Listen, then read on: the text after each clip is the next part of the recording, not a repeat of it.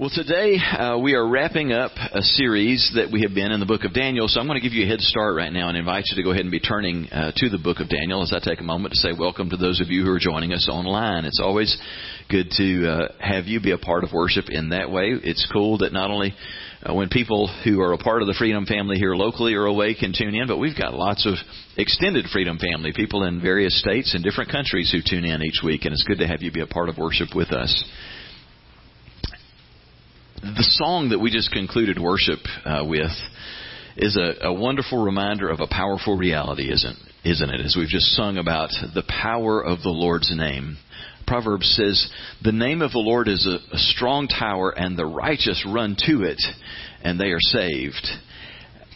That's such an ongoing reality for us as followers of Christ, that we don't just experience salvation in the eternal sense by calling on the name of the Lord, but to realize that because we bear the name of Jesus and because we can invoke His presence and His power and authority by using His name when we walk into different situations, it just brings such a great sense of comfort. But it's more than just something in our minds.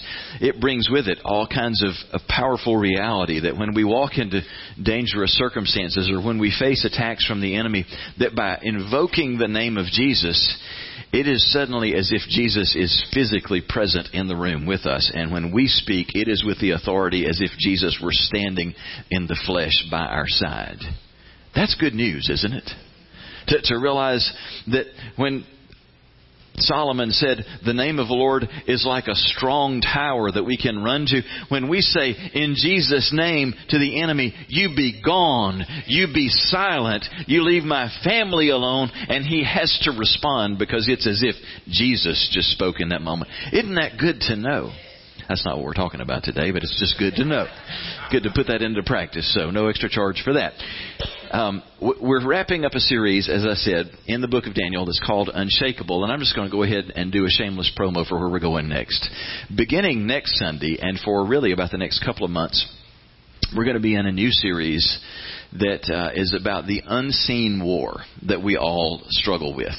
And it is tied to what I was just talking about, that all of us, we face temptation and struggles that just come up again and again. And for many of us, there are areas that we feel like we've just been defeated in over and over. And this series is for you.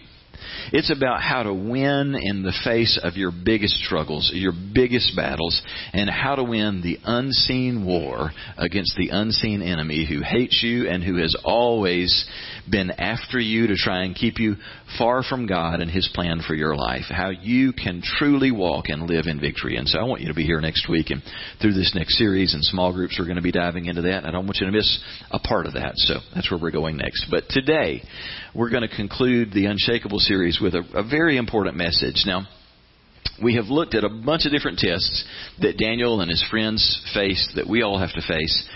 Today we're going to conclude with a word about prayer. Daniel had been in Babylon, and now it's Persia, for the majority of his life. As you know from the story, if you've been with us in this series, he was carried away as an exile when he was 15 years old. And so the point that we pick up the story today in Daniel 9, he has been there for nearly 70 years. Now, can you imagine the wear and tear that has taken on him mentally and emotionally, that he's been uprooted from his family and his homeland, and the things that he's been praying for? I mean, it doesn't take a lot of imagination, does it, to picture what he's been praying for almost 70 years. I don't know all the details of it, but I can guarantee you that somewhere at the heart of this has been a prayer, oh God, restore your people again. Oh God, restore Judah, restore Jerusalem. Bring our hearts back to where we need to be, and let me go home. Please God, let me go home. For nearly 70 years, you know he's been praying this prayer. And so once again, even in what we're going to talk about today, we see Daniel facing another test of life. What do you do when you've asked God for something that is so near and dear to your heart, and it's not like your heart has changed over time? The longer you've lived and the longer you've prayed, the more deeply you feel this in your heart, and it just hasn't happened. How do you deal with that? What do you do with that? Do you just get frustrated with God? Do you just decide you don't know how to pray and you just give up and quit? what do you do in the face of that? And let's just really bring it home. I mean, how many of us here in the room and watching and listening online, how many of us have faced a reality, probably not of having prayed for the same thing for 70 years, but for some extended period of time, something that's deep on your heart. It really is burdening you, and you've begged God for it, but you haven't seen anything happen as a result of that. Let's just have a moment of honest confession. Raise your hand if that describes something that's ever happened to you. Pretty much everybody in the room. We've all prayed for things and watched, and in some of those instances seen nothing happen. What are you to do with that? How do you respond to that? And can we actually learn to pray more effectively so that we see more things happen in response to our prayers? That's a good question. Can you and I learn to pray in a way that yields more results? The simple answer is yes, absolutely. God wants us to partner with Him in the accomplishing of His will, and learning how to pray better is a key part in doing that. That's what we're going to seek to do today. Now, I am just going to lay this out there because I don't want you to be discouraged if you've prayed for things and not seen them happen. I'll tell you that one of my hobbies that I've just kind of gotten into in recent years is just studying and following the stock market and just the whole investing thing. I enjoy that. I enjoy understanding what's going on in the economy and trying to take advantage of that, benefit from that. And one of the things that I had to learn along the way that was a little bit hard to swallow is if you're an investor, if you're not widely enough invested so that at all times you have some things that are in the red, then you're probably not aggressive enough and you're not investing widely enough. People who are experts in the field will tell you that. If everything you're investing in is in the black, you're not being aggressive enough, and you're not investing broadly enough. Well, I will tell you there is a very direct correlation to your prayer life. If there's nothing in the red in your prayer life, then you're not probably praying boldly enough and broadly enough. And you know what I mean when I'm saying that? If there aren't some things that you're praying for that you haven't seen happen yet, then you probably aren't praying big enough prayers of faith. You're probably not stretching far enough in prayer. If we're only praying safe little prayers that we want to make sure that God doesn't look bad or that we don't have our faith shaken, so we're just going to pray for safe little things. God, just get us through the day and bring us all safely home tonight. We don't want to ask too much of God. We don't want to wear Him out. We're not praying big enough and boldly enough if we're not asking for things that we haven't seen happen yet. Are you with me? All right. Well, let's look at how to do that more effectively, because to use the same analogy, it's not a good idea if you're an investor to go, well, that's right. You ought to have boldness and you ought to invest, widely and broadly. So just put money into anything and everything. No. That would be a foolish investor. I don't want you investing my money. If that's how you're going to invest, you need to know something about what you're doing and be smart in how you handle that and the timing of that. Likewise, in prayer, if you know what you're doing, if you pray in line with what's been taught and modeled in the Scriptures, you're going to see a lot better return for the time that you spend in prayer. I don't want to be an ineffective prayer. I don't want to waste my time or God's praying prayers that don't get anywhere. And can we just all agree, there are plenty of times that we have prayed useless prayers. Some of us are going, I'm not sure if you're supposed to say that. That's a fact. Can you just agree? I've prayed plenty of useless prayers that I am sure that in the ears of God, I sounded like Charlie Brown's teacher. Wah, wah, wah, wah, wah, wah, wah. You know what I'm talking about. Where God's got to be going, seriously? Is that all you got to bring me today?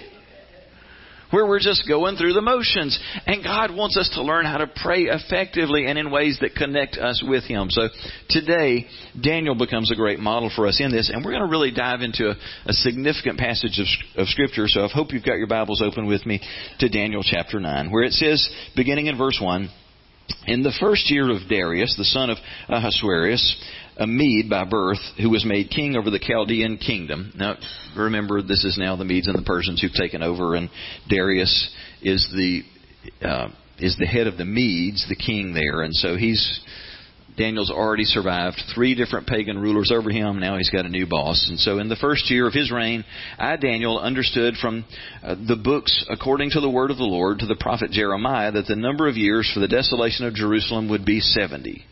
So I turned my attention to the Lord God to seek Him by prayer and petitions with fasting, sackcloth, and ashes. Okay, you may already be feeling lost in this. Why does this matter? It's very simple. Daniel has been asking God for one thing, probably above everything else, for much of the last almost 70 years. Oh God, please restore your people. Please take me home. God, put things back like they should be again. And it hasn't happened, but he's in the Word. He's reading the words of Jeremiah the prophet, who, by the way, is a contemporary of Daniel, interestingly. Daniel got carried away. Jeremiah got left behind with the poorest of the people in a conquered land. And he's hearing from God, and he's writing down what God's giving to him. And God gives him a very specific word that the period of desolation that they're living in will last 70 years. And then Jerusalem will be restored. And as Daniel is going before the Lord in his quiet time, and he's reading the words of Jeremiah, and he reads this, that it's going to last for 70 years, and Daniel's doing the math. 70 years. Holy smokes, it's almost been 70 years. And suddenly in hearing the word of the Lord, reading the word of the Lord, he's going, it's about to happen. I think God's about to do something. And suddenly, with a new level of faith, he starts crying out to God, oh God, let it be. Let it happen in my lifetime.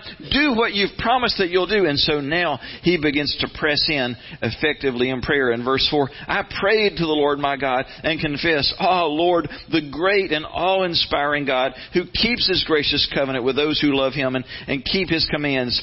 We have sinned, done wrong, acted wickedly, rebelled, and turned away from your commands and ordinances. We have not listened to your servants, the prophets, who spoke in your name, or to the kings, leaders, who spoke in your name, to our kings, leaders, fathers, and all the people of the land. Lord, righteousness belongs to you. But this day public shame belongs to us, the men of Judah, the residents of Jerusalem, and all Israel, those who are near and those who are far, in all the countries where you have banished them, because of the disloyalty that they have shown toward you.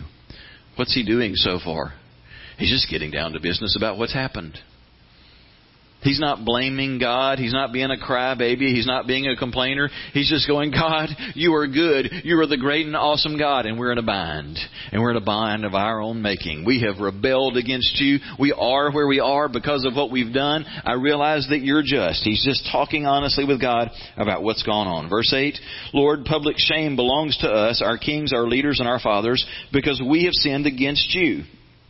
Compassion and forgiveness belong to the Lord our God, though we have rebelled against Him and have not obeyed the Lord our God by following His instructions that He set before us through His servants the prophets. All Israel has broken your law and turned away, refusing to obey you. The promised curse written in the law of Moses, the servant of God, has been poured out on us because we have sinned against Him. He's carried out His words that He spoke against us and against our rulers by bringing on us a disaster that is so great that nothing like what has been done to Jerusalem has ever been done under all of heaven. Just as it is written in the law of Moses, all this disaster has come on us. Yet we have not sought the favor of the Lord our God by turning from our iniquities and paying attention to your truth. So the Lord kept the disaster in mind and brought it on us, for the Lord our God is righteous in all He has done, but we have not obeyed Him. Now there is a declaration of faith in the goodness of God and in the justice of God and everything that He said. He's saying, Lord, going all the way back generations, hundreds of years to the time of Moses, when he was bringing your people into the promised land, and when Moses stood on the 2 different mountains and he declared the blessings and the curses on the people. You remember he went back and rehearsed the commands of God, and he said, if you follow the commands of God, these are the blessings that will follow. And he just names off all the good things that God would do for His people. But if you ignore the Word of God and you disobey Him, now here are all the terrible things that will follow. And now Daniel has lived in a season when they've seen all of that fulfilled. And instead of being a crybaby or pointing a blaming finger at God and saying, why have you been so mean to us? I love you. Why are you punishing me? He's just going, I get it, God. There's a real communal effect here. We need to not miss this, because as Americans, we do not think communally. Other cultures in the world today do. We do not. This is an Eastern mindset. We have a very Western mindset, which is all about, I should get what's coming to me. I should be judged only on the basis of what I've done, and that will get you in trouble. Because we are a part of a larger church, and we are a part of a larger nation. And much of what we experience is not just because of what we've done. It has to do with how the church is living today and how America is living today. And Daniel understood that in his time. And so as he prays a lot of we. Lord, we have rebelled. We have disobeyed. Our fathers, our leaders, we as a people, oh God, have rebelled against you. And that is why we are in the condition that we are in today. And God, we repent of that. I speak for my people because I am a part of this group who are living this way. It's not because Daniel has been mired in all kinds of nasty, filthy stuff. He's a part of a people who've rebelled against God. And he realizes he's in the place that he's in because he belongs to a community of people who have chosen to walk away from God. And we had better tune into this reality because we are living in this. And we want to just be rewarded based on how we live. But if we don't see the church and America turn back to God, we'll suffer the ill effects of that. And so we need to learn to pray as Daniel does. God, we understand that your judgment is just and that you are always good. And so when bad things come our way as a result of belonging to a people who have rebelled against you, we understand you're just being faithful to who you are and what you've decreed for all of these generations, for centuries. So we get that. We're not going to cry about it. But you hear the desperation in Daniel's voice. It's been almost 70 years, and we're still seeing a lot of the same behavior, a lot of the same heart attitudes, and I don't want us to stay stuck here. Verse 15, now Lord our God, who brought your people out of the land of Egypt with a strong hand and made your name renowned as it is this day, we have sinned, we have acted wickedly. Lord, in keeping with all your righteous acts, may your anger and wrath turn away from your city Jerusalem, your holy mountain. For because of our sins and the iniquities of our fathers, Jerusalem and your people have become an object of ridicule to all those around us. Therefore, now we're getting down to business. Our God, hear the prayer and petitions of your servant. Make your face shine on your desolate sanctuary for the Lord's sake. Listen closely, my God, and hear. Open your eyes and see our desolations and the city that bears your name. For we are not presenting our petitions before you based on our righteous acts, but based on your abundant compassion. I love that line. God, we're not asking you these things because we've been so good that we deserve it. We're just asking you in faith because we know you are. Lord, hear. Lord, forgive. Lord, listen and act. My God, for your own sake, do not delay, because your city, your people, bear your name. We've just sung about the name of the Lord. The Lord's name and the Lord's reputation are important. And you see, Daniel's actually, he's truly talking with God. He's reasoning with God. I think a lot of times we feel like we don't deserve that. We're not up to that. Like, how am I going to reason with the Almighty? And yet the great prayers in Scripture do this. Lord, for the sake of your great name, for the sake of your renown, because we're the people who bear your name, Lord, restore us to where we should be again. Restore us to where I know you want us to be again. If not for our sakes, Lord, for the sake of your name, because we bear your great name. How's God going to respond to this? Well, verse 20, while I was speaking, praying, confessing my sin and the sin of my people Israel, and presenting my petition before the Lord my God concerning the holy mountain of my God, while I was praying, Gabriel, the man I had seen, now don't be thrown off by the fact that he says man, because this is Gabriel, the angel, the archangel.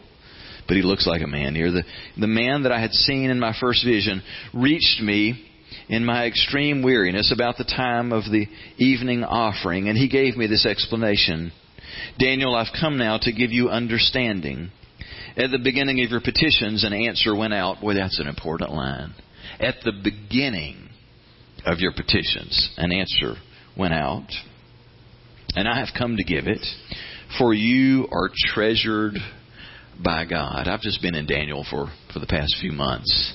And I love how this phrase just comes up again and again. If you read on through chapter 10, you'll find it 2 more times where the Lord speaks through His messenger just to say, you are dear to the Lord. You are treasured by God. Daniel, when you pray, things happen in the heavenlies. Whew.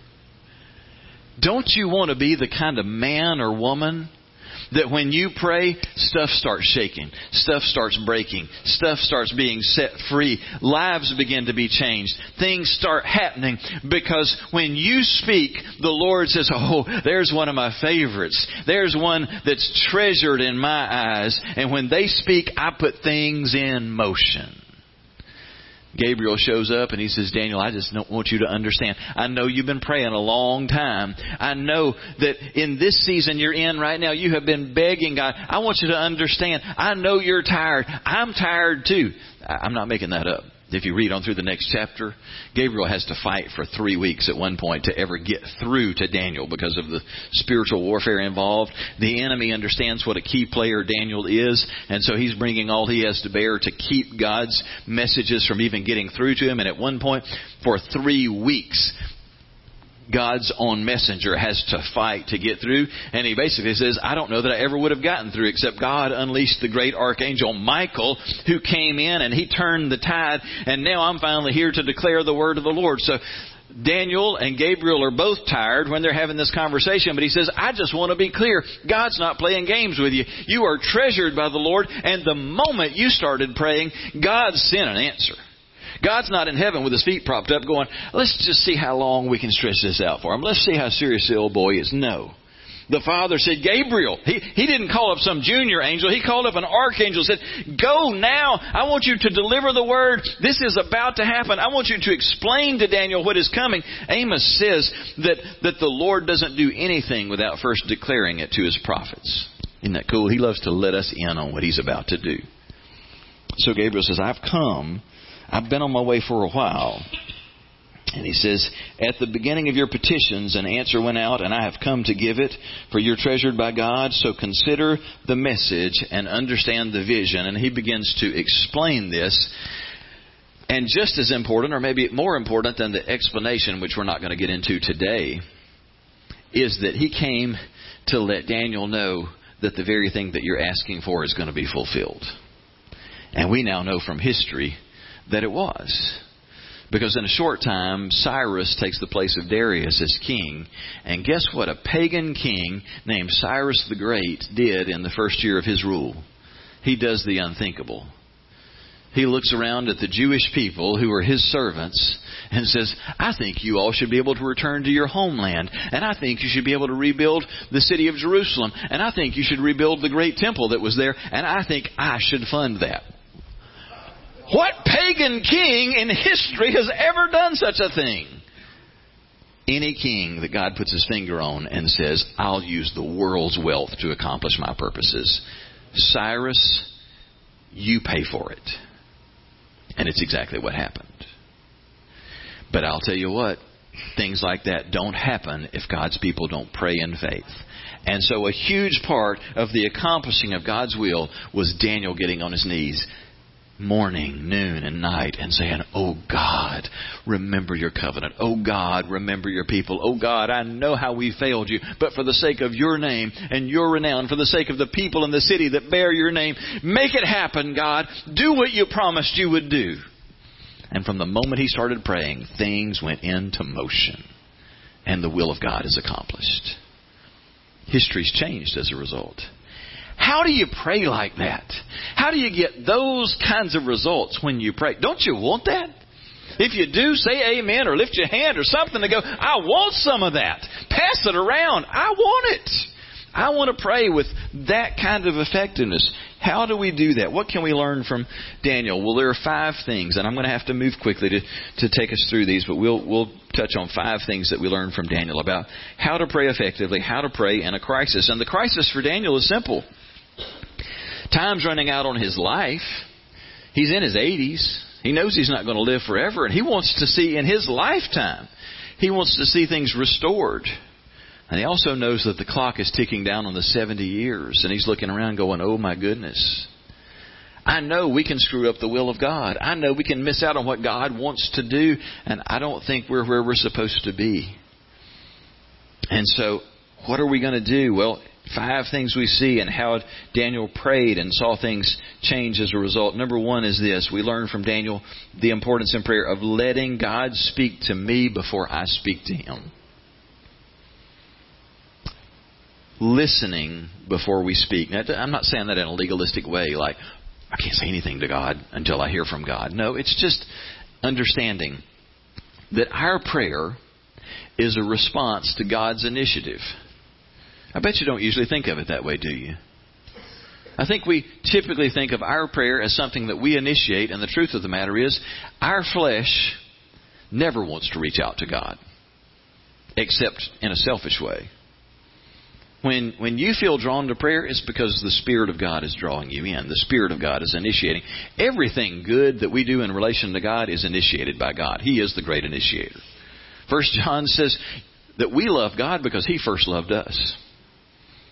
You know, we may kind of kid around as couples about who loved the other one first. You don't ever have to have that argument with God. He already trumps whatever we would say. He says, before you even started screwing up, I was loving you. I was loving you when I sent Jesus to the cross. How do you get ahead of that curve? God's just the great initiator.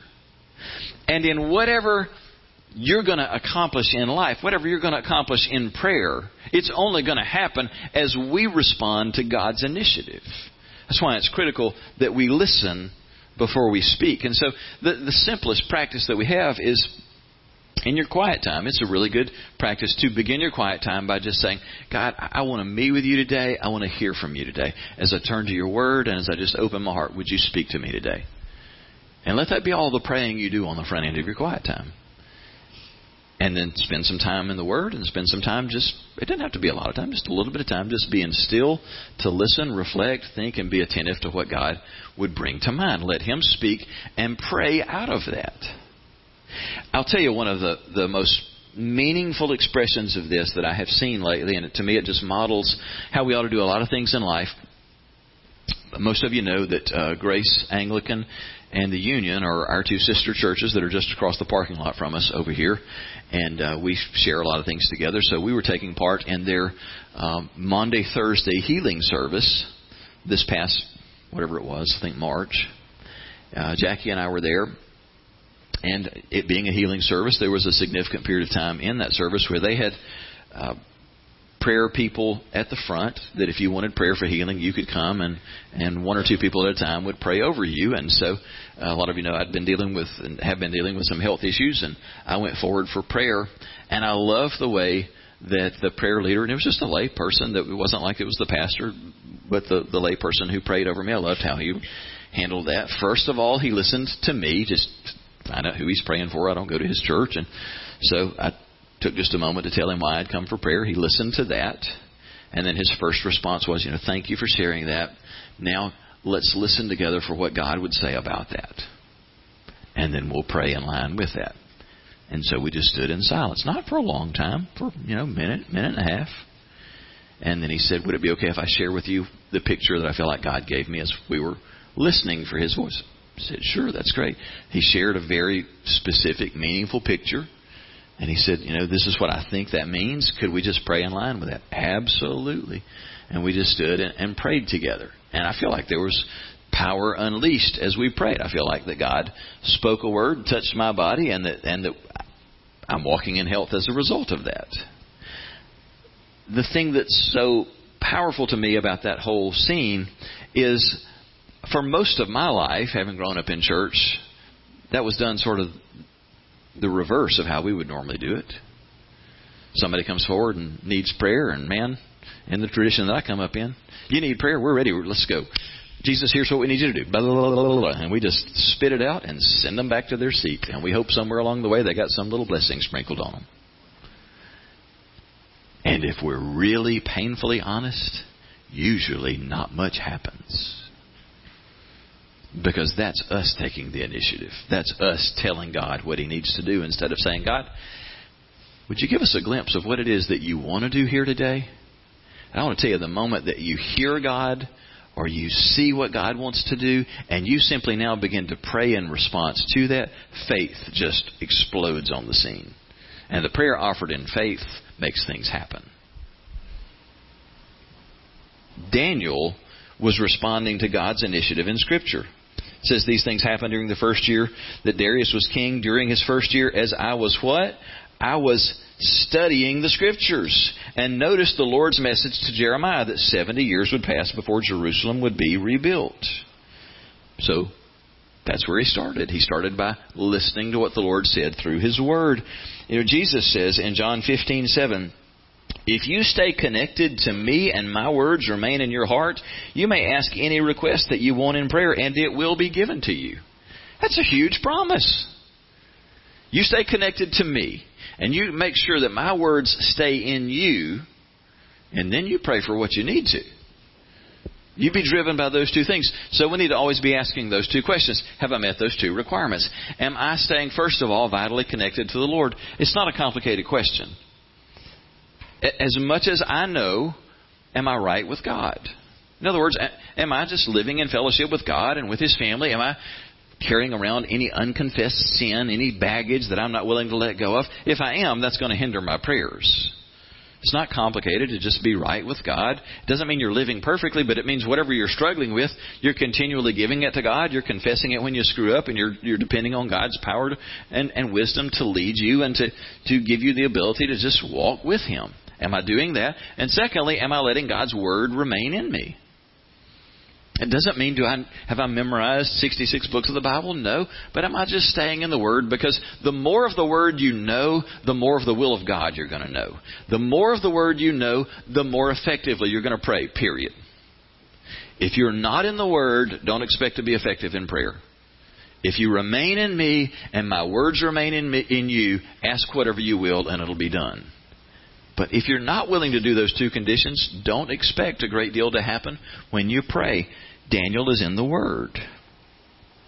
And just another little footnote to that. The message that Charlie preached last week, which, by the way, great job. Thank you. It's awesome to see a young church planter and pastor developing right here in our midst. And the message that Charlie brought last week from Daniel 6, one of the things that you would have noticed in Daniel 6 is the thing that got Daniel in trouble was that he prays every day 3 times a day. He goes before the Lord 3 times a day. And listen, for the biggest legalists in the room, be careful with what I'm about to say. We'll turn everything into law or rules. That's not what I'm suggesting. But the pattern that Daniel gives us is a really healthy pattern. Daniel doesn't just have a quiet time. He has little touch points at 3 different markers in the day, 3 different moments to pause and turn his heart back toward heaven. And that's a great model for us. It's not for those who are going, oh my goodness, now I got to have 3 quiet times a day. No. I'm just suggesting that it's a great practice for us to learn at least 3 times a day, kind of morning, noon, and night, to have at least just 60 seconds, maybe 2 minutes, that you just pause and recenter, whether it's to read a short passage of Scripture or just to rehearse a verse in your mind that God's put on your heart, and to just take a moment to turn back toward God and just offer up an arrow prayer. Jesus, I just want to stay centered on you. I just want to pause again and thank you for your grace, for your love and your presence, and just to ask you what's next. I don't want to make up the next part of the day. Would you go with me and would you show me what you have next for today? Just to have touch points through the day so that our hearts stay centered on Him. Daniel models this for us. Now, Daniel is living all this stuff out in Persia, but remember, the person whose words he's reading, Jeremiah, bless his heart, he's been left behind in poverty and in the homeland. And here's part of what Jeremiah has written that I'm sure is speaking to Daniel's heart. Now, in what I'm about to read, you're going to hear one of the most familiar passages from the prophets, one of the most beloved and most quoted. This is what the Lord says. You will be in Babylon for 70 years. Don't you love how specific God is? By the way, did you realize that in Jeremiah's writings, before anybody knew who Cyrus was, He named the leader that God would use to set His people free. Drives me crazy to listen to modern day prophets who sound like Nostradamus. They give such vague prophetic words about what God's going to do. I love how when God shows up, He'll tell you how long. I mean, He can be so specific as to say, and His name is going to be Cyrus. Who's going to do this? He spells that. It's going to be 70 years. But then I will come and do for you all the good things that I have promised, and I will bring you home again. And here's where it turns really familiar. For I know the plans I have for you, says the Lord. They're plans for good and not for disaster, to give you a future and a hope. And in those days, when you pray, I will listen. I wish I had more time for this, but I'm going to give you the short version. We love to pull the heart of that out, because this is a great promise, isn't it? I know the plans I have for you, declares the Lord. Plans to prosper you and not to harm you, to give you a hope and a future. And all of God's people said, yes and amen. We want the hope. We want the future. We want the good. Absolutely. We don't want the context. Because the context is, we've been living for decades with oppression, with poverty. And in all of that time, the promise of the Lord is still true. In all of that darkness, the Lord is saying, I've got good plans for you, plans to prosper you. Now, if you're Jeremiah or one of Jeremiah's contemporaries, tell me you're not going, I ain't so crazy about your good plan, God. Is this your idea of prosperity? We struggle to not starve to death. We struggle to have a roof over our heads. There is no wall around the city. Any bunch of bandits that come through can come in and attack us. We're not crazy about your good plan. And in the face of that, the Lord says, oh, don't give up hope, because I still have a plan for your future. And it's a good future. And nobody who quotes that passage, not only do we avoid the context when we quote that, wouldn't you agree? I mean, when's the last time somebody ever gave you the context of that promise when they declared it? But we never quote the verse that follows it.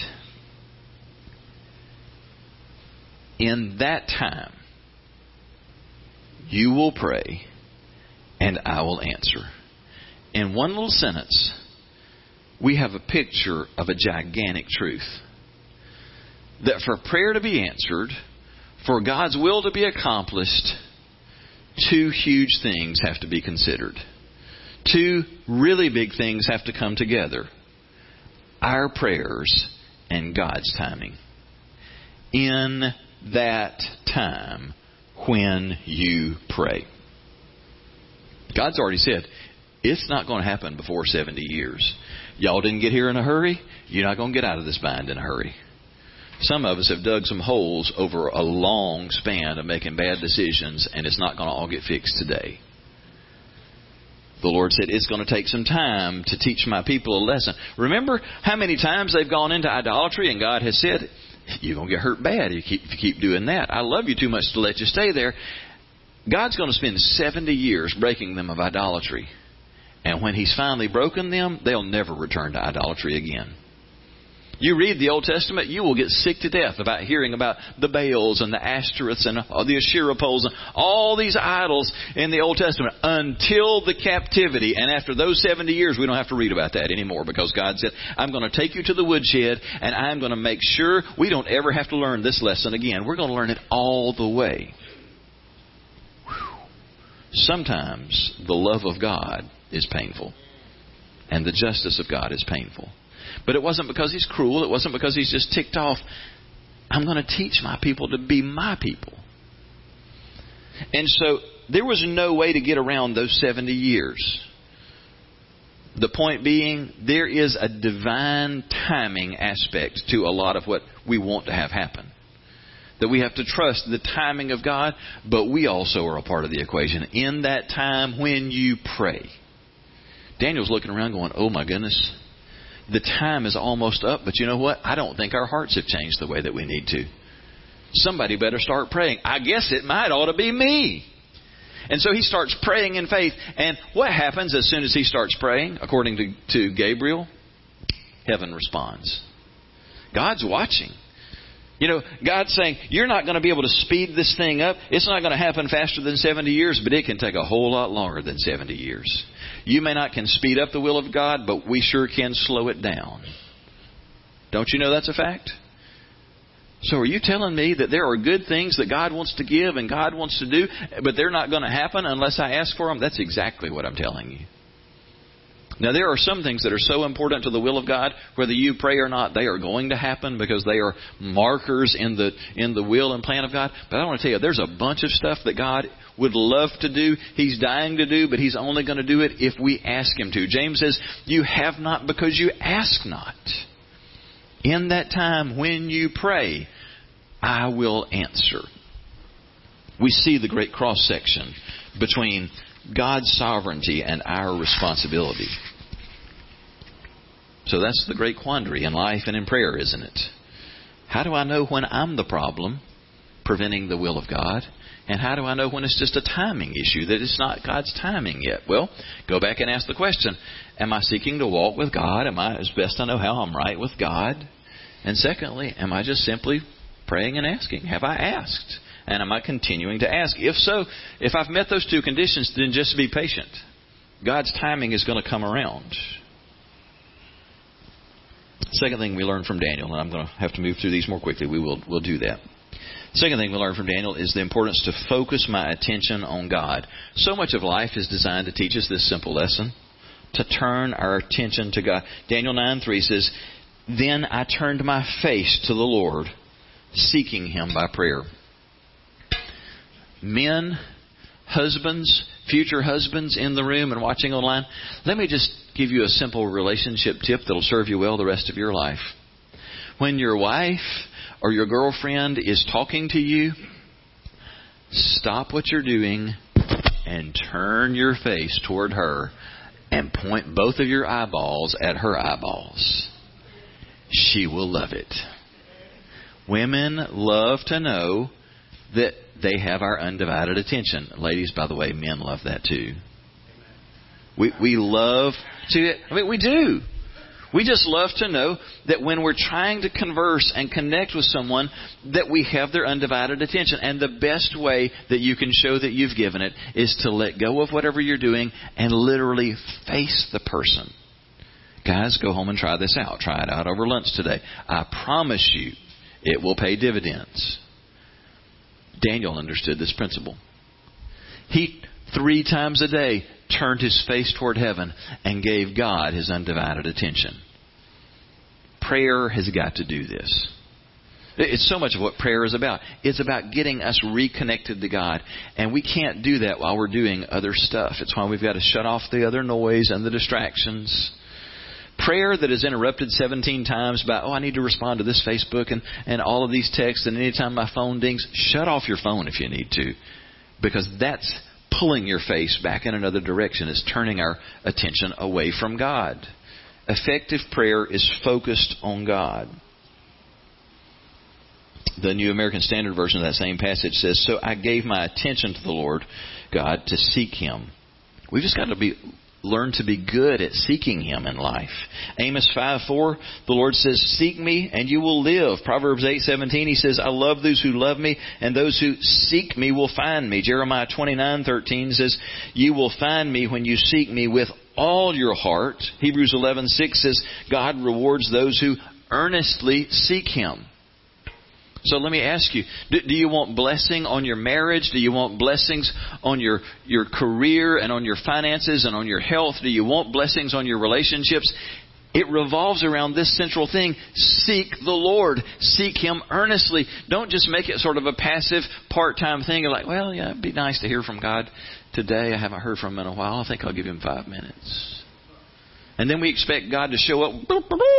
I've got some big message for you. The Lord says, you will seek me and find me when you seek me with all of your heart. I want you to hunger for me. I want you to pursue me and listen for me. Not just occasionally when it's convenient, sort of throw out something and go, all right, God, you got my attention for 5 minutes, so tell me something big. Earnestly seek me and you'll be rewarded. So don't seek a husband, don't seek success, don't seek children, seek God and His kingdom. I'm convinced that our biggest problems in life come as a result of us not seeking Him. We just seek after the things that we think we want, and then we ask Him to bless that. I want so bad to have a girlfriend. I want so bad to have a boyfriend. I want so bad to have a spouse. I want so bad to have a baby. And we just chase after these things. I want so bad to own a house. And we don't stop to go, God, is it your timing? Buy this? Do I have any business dating this guy? Is it time for us to get married? We just jump into things and then go, God, now I know you love me, so please bless this. I want to tell you what God will do in those moments. He'll pull a Burger King on you.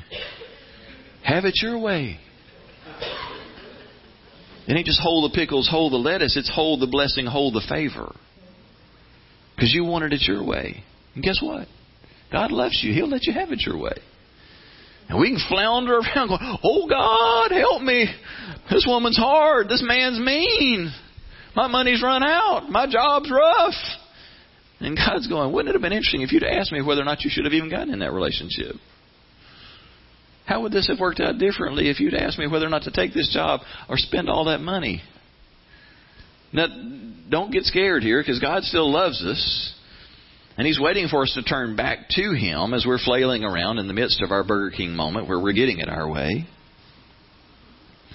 Hear what the Lord says in Hosea 5:15 and following. The Lord says, I will return to my place on high and wait until they acknowledge their offenses and feel their guilt and seek my face. And then in their troubles and distress, they will earnestly seek me, saying, let us return to the Lord so that He may heal us.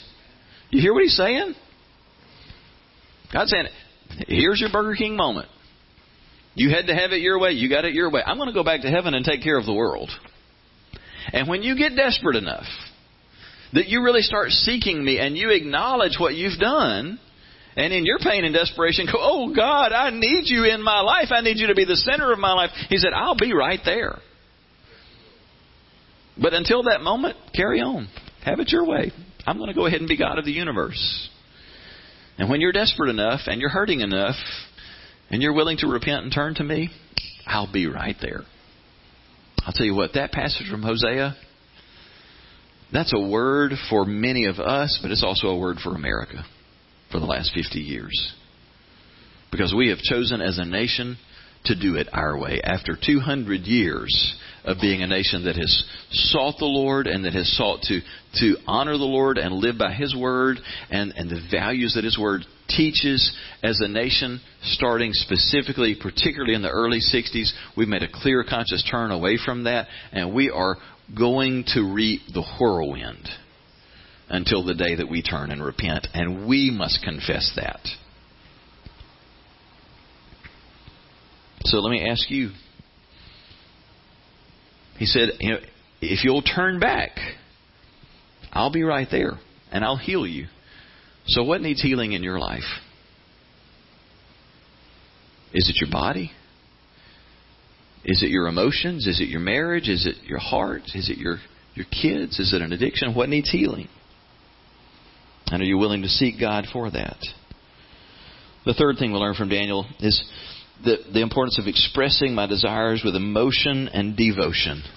It's just important to understand that the reason that we're emotional beings is because God's an emotional being and we're made in His image.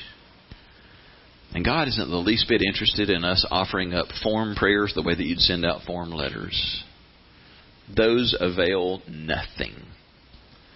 You know what form prayers are. They're those prayers we've heard everybody else pray so many times, we now pray them to mimic them. Lord our God, please lead, guide, and direct. Bless the gift and the giver. Bless this food to the nourishment of our bodies and our bodies to Thy service. Whatever in the world that was supposed to mean. If your mind and heart are not engaged when you pray, just disengage your lips too. God wants there to be heart in what we say. God would rather hear us say 10 words that come from the heart than 10,000 words that are just rehearsed and sound like flowery spiritual church talk. How many times when you've heard somebody speak, particularly for me personally, when I hear a big strong man share something from the heart, out of the depths of his heart over a broken heart, or how God's worked in his life, and the tears are just flowing and there's this deep emotion, I can't hold back my tears. Their emotion brings forth emotion in me. I want to respond to what they're saying. Do you know God is the one who made us that way? Where heart connects with heart through emotion. When we bring emotion and devotion into prayer, it touches the heart of God and it moves the heart of God. Go back and reread how Daniel prayed. How Daniel prayed, but how David prayed and how Moses prayed. The emotion and how God responded. Daniel 9:3 says, "And I prayed earnestly to the Lord God, pleading with Him, fasting, wearing sackcloth, and sitting in ashes." Okay, the last two are ancient Near Eastern practices. We don't do the sackcloth and ashes, but we are called on to fast, to plead, to be earnest in how we pray, bringing emotion and heart to this whole thing. God wants us to ask, but when we ask, He wants us to really pour out our hearts to Him. Not just bring a laundry list of, oh God, I know I'm supposed to pray for all these people and all these things. You're probably not going to care any more than I do. When that's the attitude of our hearts, we need not read the list. God wants us to come with things that we care about. I'm reminded of the little kid who, the one thing he cared about and wanted more than anything else in life was to get a Star Wars watch for Christmas. The really cool kind that had Yoda and Luke Skywalker on the front of it. And he asked his dad every day for it, "Dad, I just want a Star Wars watch. I just want a Star Wars watch." And he just asked him so many days in a row that the dad finally said, "Look, if I hear Star Wars watch one more time, I'll promise you this one thing, you won't be getting it for Christmas. I don't want to hear Star Wars watch again." And so the kid shut up for the next several days. Until a few days later, when during family devotion time, the dad said to his kids, "I just am curious to know, each one of you, what's your favorite verse of the Bible?" And one of them spoke up and said, "John 3:16, for God so loved the world." And the next one said, "John 11:35, Jesus wept." Easiest verse to memorize. And the kid who was so hungry for a Star Wars watch said, "Dad, I want to tell you my favorite verse. It's Mark 13:37. Jesus said, I told you once, and I say unto you again, watch." Kid got what he asked for Christmas, too. He was passionate. Continued to carry it before his dad. God wants us to care. Pour out our hearts to Him. Jeremiah declared in Jeremiah 50, "In those days, says the Lord, the people of Israel will return home together with the people of Judah. They will come weeping and seeking the Lord their God. They will ask the way to Jerusalem and will start back home again." It's one of the most emotional, moving passages of the Old Testament. God saying, my people do not even know the way home again. They're lost. He's describing what's happened in Daniel's lifetime. They know they're not where they need to be. They know they are so far from home, and they don't even know how to get home. But they will cry out. Truly cry out emotionally, "Oh God, help us. We're desperate. We don't know how to get home. And I will show them the way home." There are some listening today. That's exactly where you are. You know you're not in a good place. You know spiritually your heart is not at home. And for some, this has been a long struggle. And if you're honest, you don't even know how to get back home. And the good news is what Jeremiah declared. If you'll just get honest with God, He doesn't need big empty promises as to what you're going to do or what you're going to stop doing.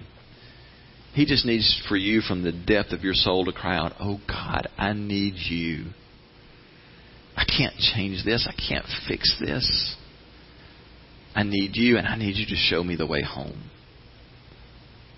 He will always answer that. He is longing to meet you where you are and to bring you home.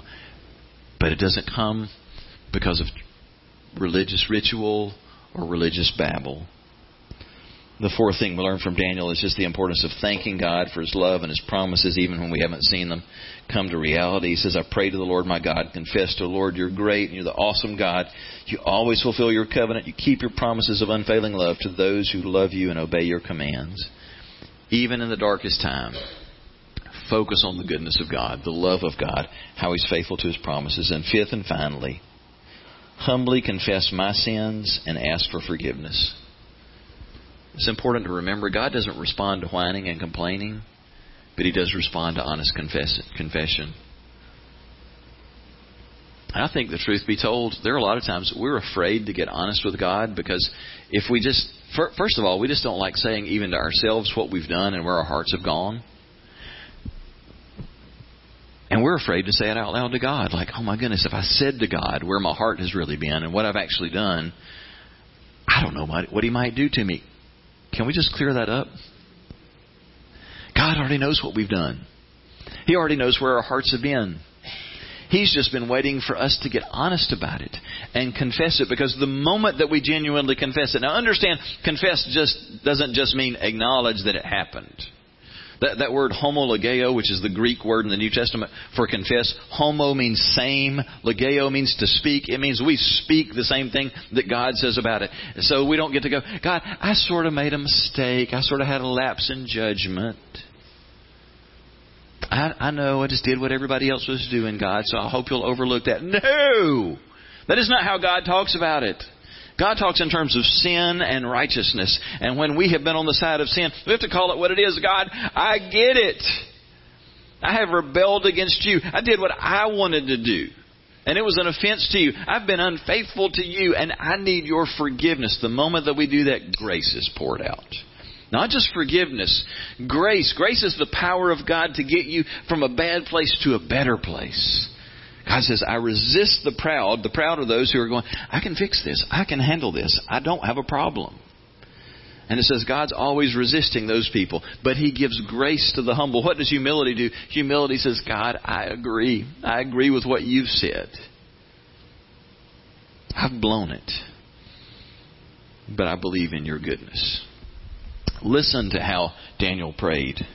We've sinned, we've been evil, we've done wrong, we've rejected what you commanded us to do and have turned away from what you showed us was right. We've not listened to your servants, the prophets who spoke in your name. Wow, that's already breathtaking. Been evil, done wrong, rejected, turned away, not listened. He goes further. We paid no attention to you when you told us how to live, the clear teachings that came through your servants, the prophets. We kept on sinning, never giving a second thought, oblivious to your clear warnings. And he goes on to say, all the people in the neighboring countries look down on Jerusalem and on your people because of our sins and the evil that our ancestors did. So listen to us, O God. Look and see the trouble that we're in. We're praying to you because you're merciful, not because we have done right. Honest confession connects us to the heart of God and to the grace of God being poured out. So how does God respond when we pray that way? Well, I can tell you how He responded to Daniel. He immediately sent an answer. And within the next few years, He drastically turned the course of history for His people. And He'll respond when we pray. When we pray following this pattern in simple faith, answers are unleashed. When our prayers intersect with God's timing.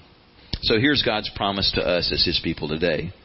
It's a familiar passage. If my people who are called by my name will humble themselves and pray and seek my face and turn from their wicked ways, then I will hear from heaven and I will forgive their sins and I will heal their land. We always hear that in the context of nations. And certainly as a nation we need to do this. But this is a personal word for us. If my people called by my name, that's us. If they'll humble themselves, that's confession. If they'll pray, that's emotionally pleading with God. If they'll turn from their wicked ways, that's a broken heart that's willing to be changed. God says, I'll hear. I'll answer. I'll respond. When's the last time that you turned to God in that kind of desperation and that kind of honesty?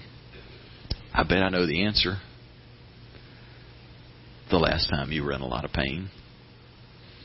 The last time things got bad enough that you just didn't think you wanted to keep living that way. That's usually what it takes for us. Some of us may be really close to that point today.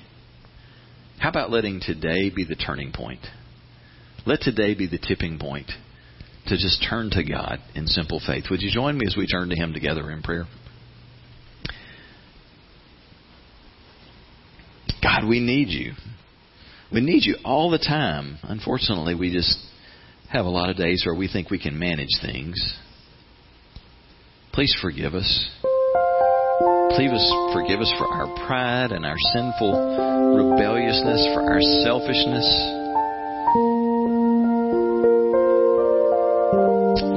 help us today to see ourselves as we are and to see your goodness and your greatness. Help us to turn back to you in faith. Help us to become a praying people who trust you and depend on you. If today, in your heart, you sensed more than just hearing a sermon, if you sense that God was speaking to you, that maybe it's your heart that He was saying, I want to show you the way home. Why don't you just say, Lord, I want that. I want to come home to you. And maybe you don't even know what all that means, and you just have to confess, God, I'm not even sure how to get home. Would you just tell Him that and ask Him to meet you where you are, to forgive your sins, to give you a change of heart and the power to live a different life? God, we're asking you for grace today. We confess our need, and I pray that today would be a coming home kind of day for people in this room, people watching and listening online. God, thank you for your grace. Thank you for your goodness. We trust in you as we offer these prayers in Jesus' name. Amen. Hi. Thanks so much for taking time to tune in and listen to the message today through Freedom Online. We would love the opportunity to meet you personally anytime that you're in our area. But if today you heard something that really connected, or that maybe you've got questions about, you'd like to talk with somebody or have someone pray with you, we'd love to hear back from you. You can reach us in a couple of different ways. You'll find on the website a contacts link. You can contact me or any member of our leadership directly, or you can call us at the number that you see on the website or at the bottom of the screen now. Thanks again for tuning in, and we hope that you have a great week.